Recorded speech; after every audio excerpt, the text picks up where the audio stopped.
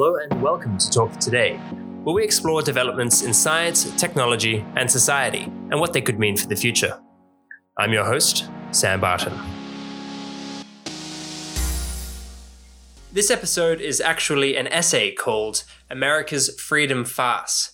It's an exploration of just how free Americans of today really are, explored through the lens of the capability approach, a relatively new moral and economic framework used to evaluate differences in well-being, justice, and development. If you'd like to read this essay, you can do so on my website, samhbarton.com/essays. And if you'd like to get updates on things like this, new essays, new podcasts, and everything else, just head to the website and subscribe, or follow me on social media at samhbarton. If you would like to support the show, you can do so by sharing it on social media or with your friends, or by becoming a patron. For as little as $2 a month, you can help make this show possible. Just head to patreon.com/samhbarton, or head to the website and you can find links there. Anyway, I hope you enjoy my essay. America's Freedom Farce. America is no longer the land of the free. In fact, America could be one of the least free countries in the Western world. That's not to say that it wasn't. Far from it. America's forefathers shook off the shackles of British imperialism and created a country that was a shining example of what a country could be to the rest of the world. It showed that when you give citizens liberty, their collective actions can create a society that's better for all within it. It highlighted that anyone, regardless of creed, color, or class, could live a dignified life and achieve their dreams. It was a beacon that beamed hope into the despotic darkness of the world, inspiring untold numbers of people to fight for their right to live a life of their own choosing. No words capture this sentiment more beautifully than the second paragraph of the United States Declaration of Independence. We hold these truths to be self-evident, that all men are created equal, that they are endowed by their Creator with certain unalienable rights, that among these are life, liberty, and the pursuit of happiness. These words once rang true. Many Americans don't realize the liberties they actually lack. They think that because they still have the right to bear arms, because they don't need to pay as much in taxes for public health care, that they are still the freest country on earth. In this essay, we are going to see why this perspective is misguided. By exploring certain conceptions of freedom and opportunity, those that map well onto our intuitions of what makes for a fulfilling and flourishing life, we'll see just how oppressed many Americans are today. A popular conception of freedom splits it into two camps. Freedom can either be positive or negative. Negative liberty is the absence of impediments to action. When libertarians speak of freedom, this is often what they're referring to. They see themselves as more free when the government interferes with their lives as little as possible. The positive side to freedom is a question of the variety of opportunities one has in their lives and their capacity to take action in pursuing them. The focus of this side of the duality is people having the ability to live a life of their own choosing. While this dichotomous notion of freedom has been bandied about by philosophers for centuries, it's an idea that is poorly conceived. The philosopher Martha Nussbaum succinctly expresses why in her book, Creating Capabilities. Quote, "The very idea of negative liberty is an incoherent idea. All liberties are positive, meaning liberties to do or to be something all require the inhibition of interference by others." Her point is some freedoms are mutually exclusive. We cannot have certain freedoms so long as others possess freedoms in opposition to them. For instance, we cannot give one the freedom to oppress and enslave others without denying others their freedom to live a life without chains. This means that all freedoms are in fact positive. Freedom isn't binary. The freedom we have in the world exists in degrees. It's quasi-quantifiable. One role of society, and by extension our governments, is to distinguish which freedoms we want people to have from the ones we wish to restrict, and then enshrine them in law.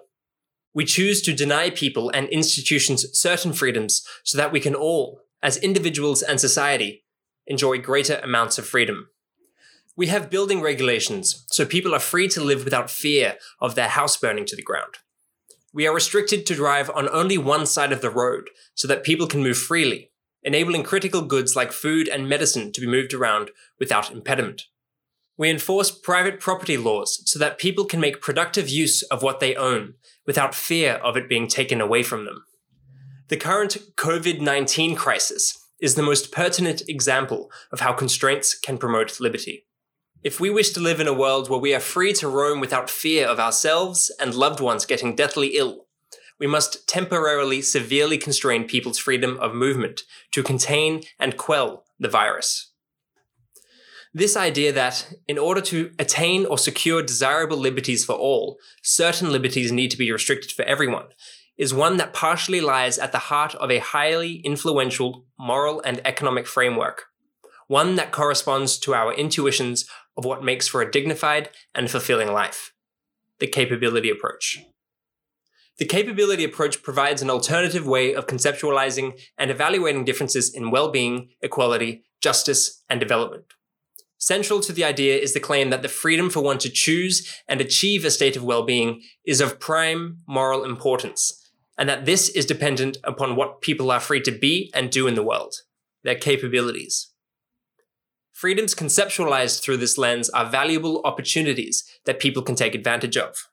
Not all freedoms are created equal. Some are fundamentally necessary to living a dignified life and unlock far more of the world than others. Some of these central capabilities, as they have been conceived by philosopher Martha Nussbaum, quoted above, include bodily health, being able to have good health, including reproductive health, to be adequately nourished, to have adequate shelter. Senses, imagination, and thought, being able to use the senses to imagine, think, and reason, and to do these things in a truly human way, a way informed and cultivated by an adequate education, including, but by no means limited to, literacy and basic mathematical and scientific training. This includes the freedom of expression. Bodily integrity, being able to move freely from place to place, to be secure against violent assault, including sexual assault and domestic violence, having opportunities for sexual satisfaction and for choice in matters of reproduction. The central capabilities can be seen to be analogous to human rights. Without securing these fundamental basic needs, people cannot go on to attain other freedoms. One important thing to note is that it is not necessary for people to secure these capabilities, rather that we have the freedom to do so. The choice remains with the individual. One particularly good example of how the world of opportunity opens up once a certain capability is secured is literacy. Once one gains the ability to read, abstract symbols become suffused with meaning, enabling people to read recipes and signs, navigate the internet, teach themselves new things from books, and even write them. Their world changes forever. This new ability to extract and communicate information, once secured, opens up the landscape of possible lives like a library of thrilling books beyond imagining. Through the lens of the capability approach, what one is free to do and be in the world, the majority of Americans live lives that are far less free compared to the rest of the developed world. According to the Human Development Index, a measure based on the capability approach and one that is used to help guide international development, America ranks 15th in the world.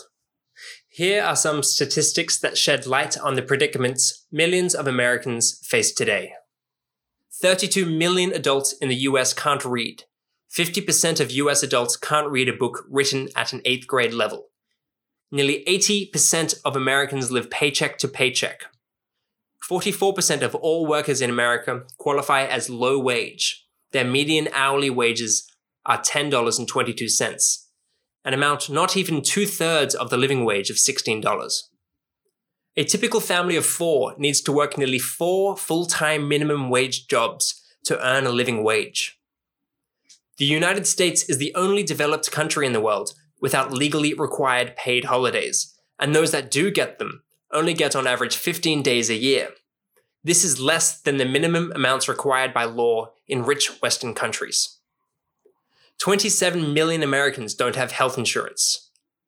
40% of American adults can't cover a $400 emergency without selling something or borrowing money.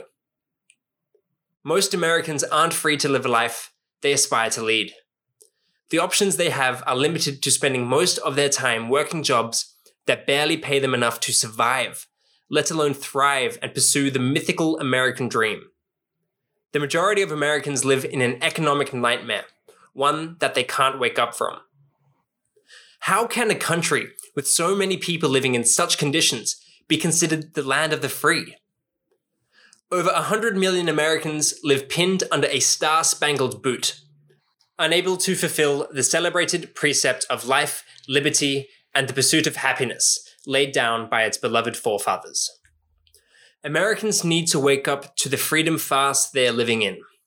They need to recognize the struggles so many of their fellow citizens face, many of whom are effectively economic slaves, and see how it is completely at odds with the foundations upon which their great country is built upon. There is hope.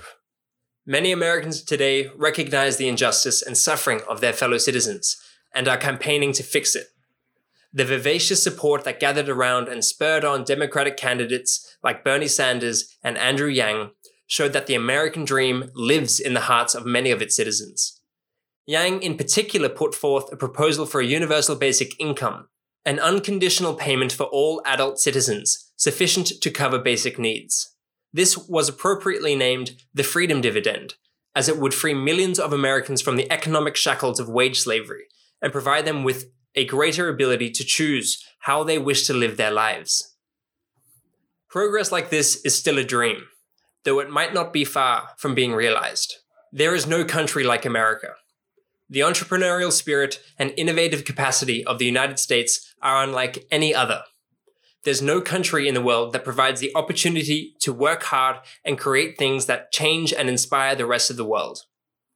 While this opportunity to achieve greatness is only available to a tiny fraction of people there, it's still possible. The culture America has exported has left its mark on many of our hearts.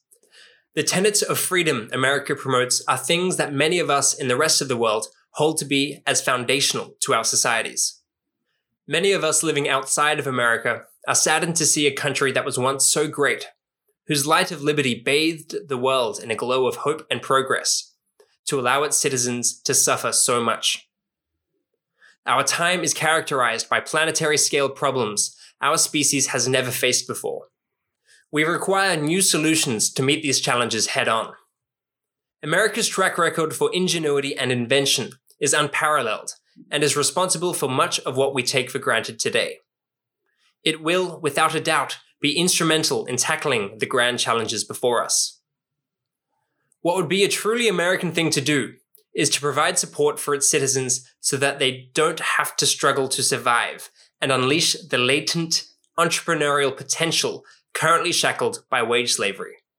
In this time of great uncertainty, as renowned American entrepreneur and investor Mark Andreessen says, it's time to build. We need to build a new world so that we can all survive and thrive, and we need to free the people to do so. Well, I hope you enjoyed that essay. If you would like to read it, you can do so on my website at samhbarton.com/essays. And if you thought that there was anything important to share there, consider sending it to some of your friends or sharing it on social media. I think issues like this are important to discuss, and there's a lot of progress to be made. If you would like to keep up to date with new podcast episodes, essays, and everything else that I'm working on, just subscribe to my newsletter through the website. Anyway, thank you for listening, and until next time.